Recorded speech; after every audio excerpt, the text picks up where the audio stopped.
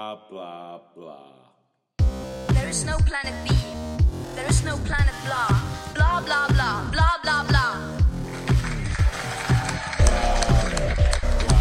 This is not about some expensive, politically correct green act of bunny hugging or blah, blah, blah.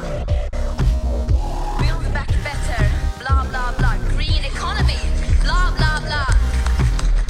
Net zero by 2050. Blah, blah, blah. Net zero. Blah, blah, blah. Climate neutral. Blah, blah, blah. Our hopes and dreams drown in their empty words and promises. Blah, blah. Of course we need constructive dialogue, but they've now had 30 years of blah, blah, blah, and where has that led us? Blah, blah, Over 50% of all our CO2 emissions have occurred since 1990, and a third since 2005. If this is what they consider to be climate action, then we don't want it. blah, blah. They invite cherry-picked young people to meetings like this to pretend that they are listening to us. But they are not. They are clearly not listening to us. And they never have. Just look at the numbers. Look at the statistics. The emissions are still rising. The science doesn't lie. There is no planet B. There is no planet blah. Blah, blah, blah. Blah, blah, blah.